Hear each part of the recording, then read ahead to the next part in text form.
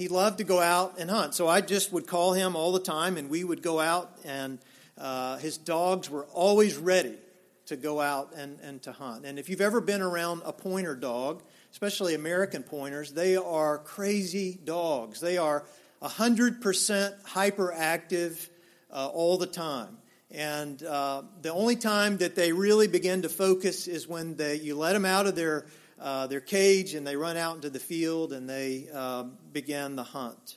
And so that's always an exciting time. But when they are focused out in the field, they're focused on one thing, and that is quail. And there's a picture here of one, I think that's a German short-haired dog.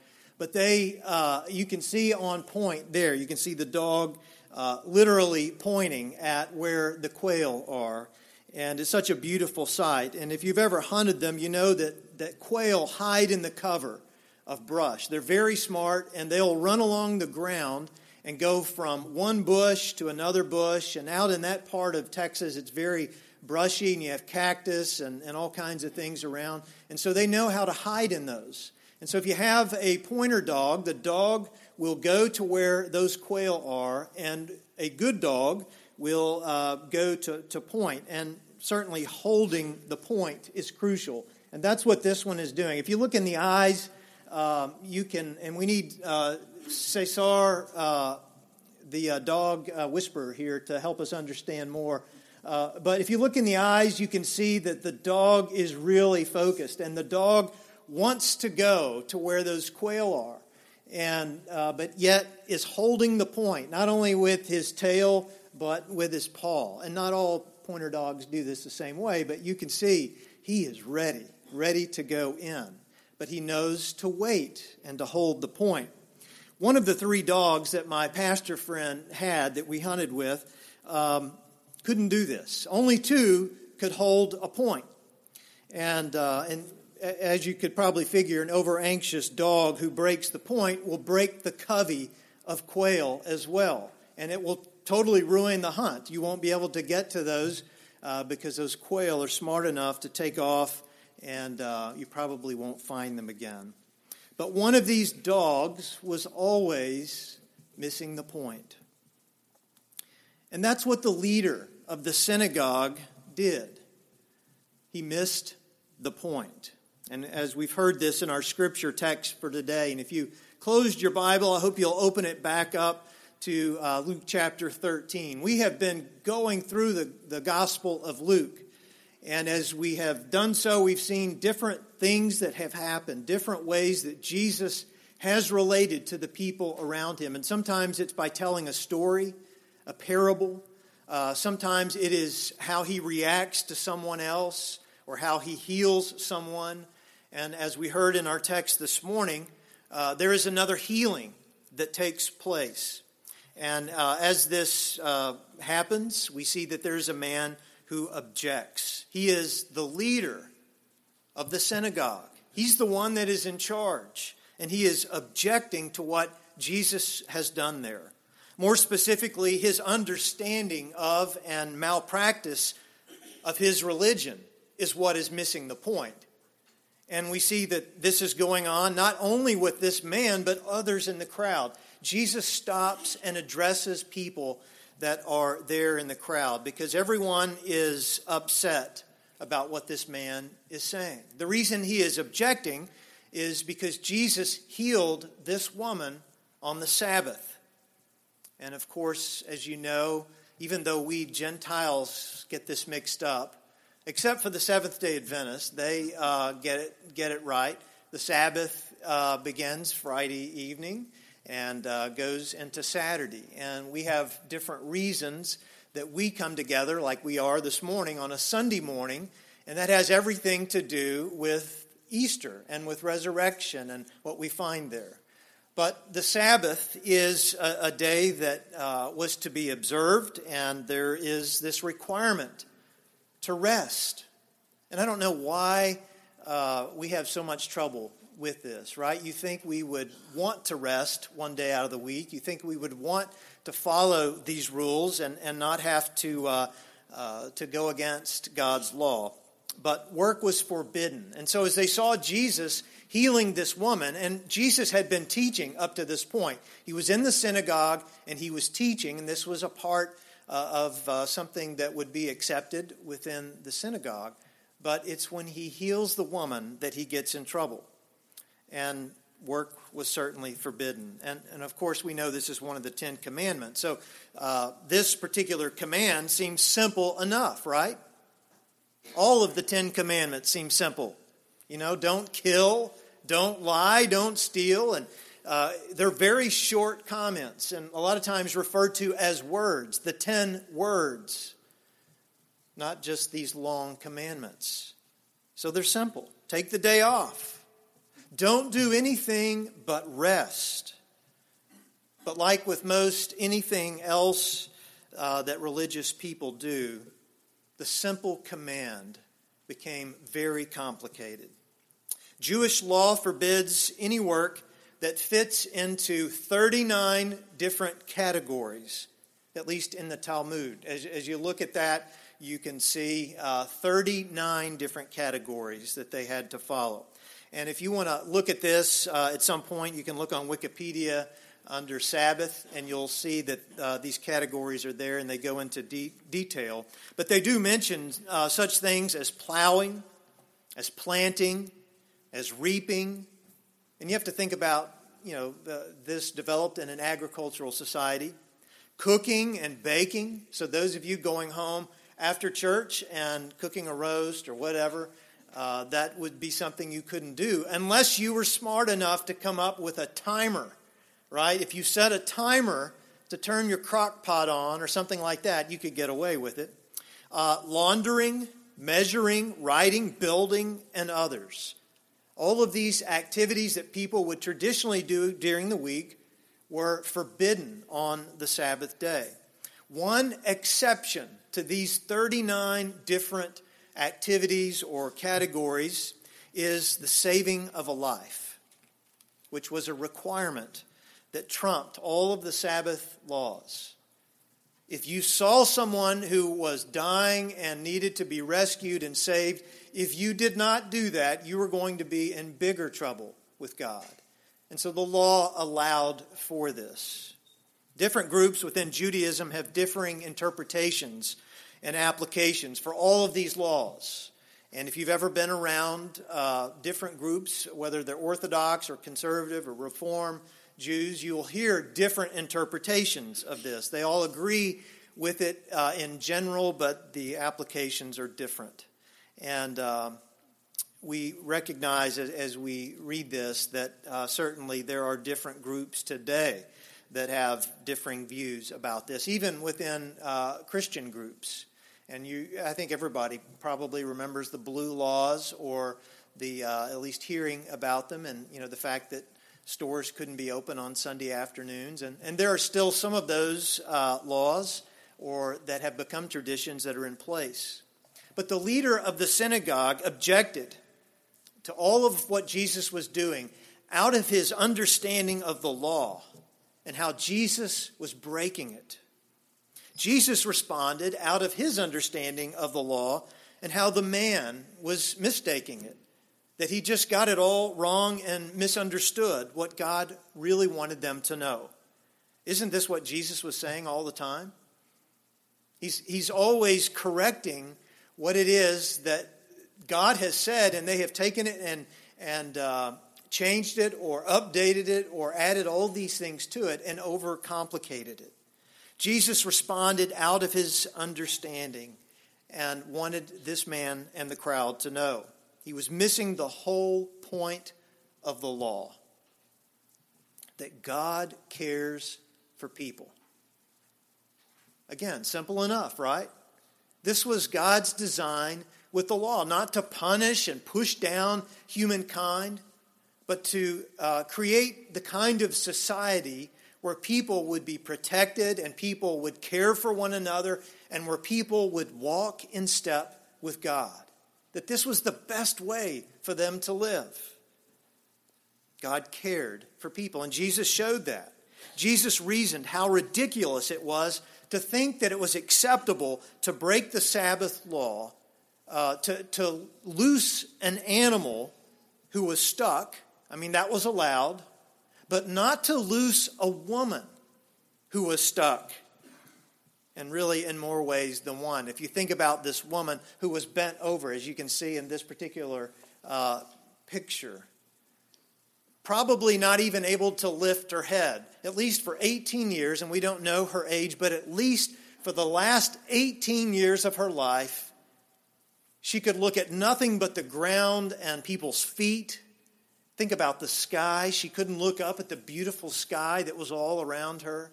She couldn't look up and see people's faces, their smiles or their frowns. She couldn't do any of that. Constantly looking down and bent over.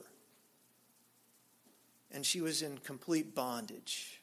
Jesus says, how is it acceptable to loose an animal, but you can't loose this woman? No wonder the woman was praising God. And that's what Luke tells us she did. And it's like one of those channels you watch, those religious channels on TV where, they're throwing the crutches out of the way and pushing the wheelchair out of the way and dancing in the aisles and all of that. And so this woman is doing that. She is praising God. She is now able to move, and she's able to look up, and she's able to see and experience life like God has allowed everybody else to experience. And she's celebrating.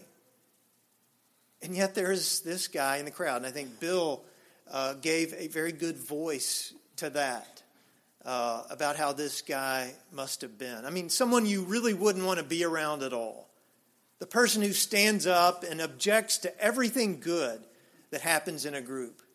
And, has to follow all of the rules and certainly can't understand what the rules are for or the spirit of the rules. So no wonder she is praising God, and no wonder that all of the crowd is rejoicing. As Luke says, they were rejoicing at all of the wonderful things that he was doing. And that ticked off the leader of the synagogue even more. The world Jesus lived in sounds a lot like ours today, doesn't it? We religious people still so often miss the point, don't we? Perhaps this is why the millennial generation doesn't even think about attending a church or a religious group. And we should praise God for those that we have here, even though they may not be able to hear me right now because of headphones or whatever. But they're here, right? They are here. And that is significant. And kudos to Kyle and others who work with our youth and make sure that they are getting that foundation in their lives. But the reason that most millennials do not go to church is legion, right? I mean, there are all kinds of reasons. It's a very complicated generation. But we certainly know that probably the bigger part of that is they see that it is not relevant to their lives. They don't even think about it. And that is a problem that exists in our world. Or maybe missing the point may be the reason that so many kids who do grow up in church never come back after leaving home. Tons of data out there that shows that. And that could have been true with you as well. Maybe you were one of those kids, grew up in church, but you left and you didn't come back for, maybe 20 years. And that's what we see happening with so many kids these days. And I think you'll find this trend in all faiths, but certainly it is true within Western Christianity. Examples of how we Christians miss the point these days is when we refuse to allow Jesus to free women in our world. When we care more about conception than we do the end of life. When we care more about church buildings than we do those who are outside of them. When we take a sacred view of creation yet pollute the environment as though we don't. When we say Jesus still heals, but work against providing health care for people who can't afford it. When we preach and teach that God loves everyone, but then we argue about who is everyone. When we sing and celebrate our doctrine of grace on Sunday, but judge and condemn on Monday. And when we are rescued by God's forgiveness, but we are unwilling to forgive the sins of those who have sinned against us. We do miss the point. And if we are missing the point, how do we ever find it? How do we get on point for what God is doing in this world and what God wants for us? Well, we see it in Jesus, who stands in our midst and shares the words and the actions of life, just like he did with this legalistic objector, who really would fit that description of hypocrisy. And before we judge him, we realize that we are so much like him. Each one of us, you and I, we have been that objector, haven't we? It's a lot like the older brother in the prodigal son. The son who has been wayward comes back home, and the older brother, has his arms crossed. He's been there all along. He's followed all the rules.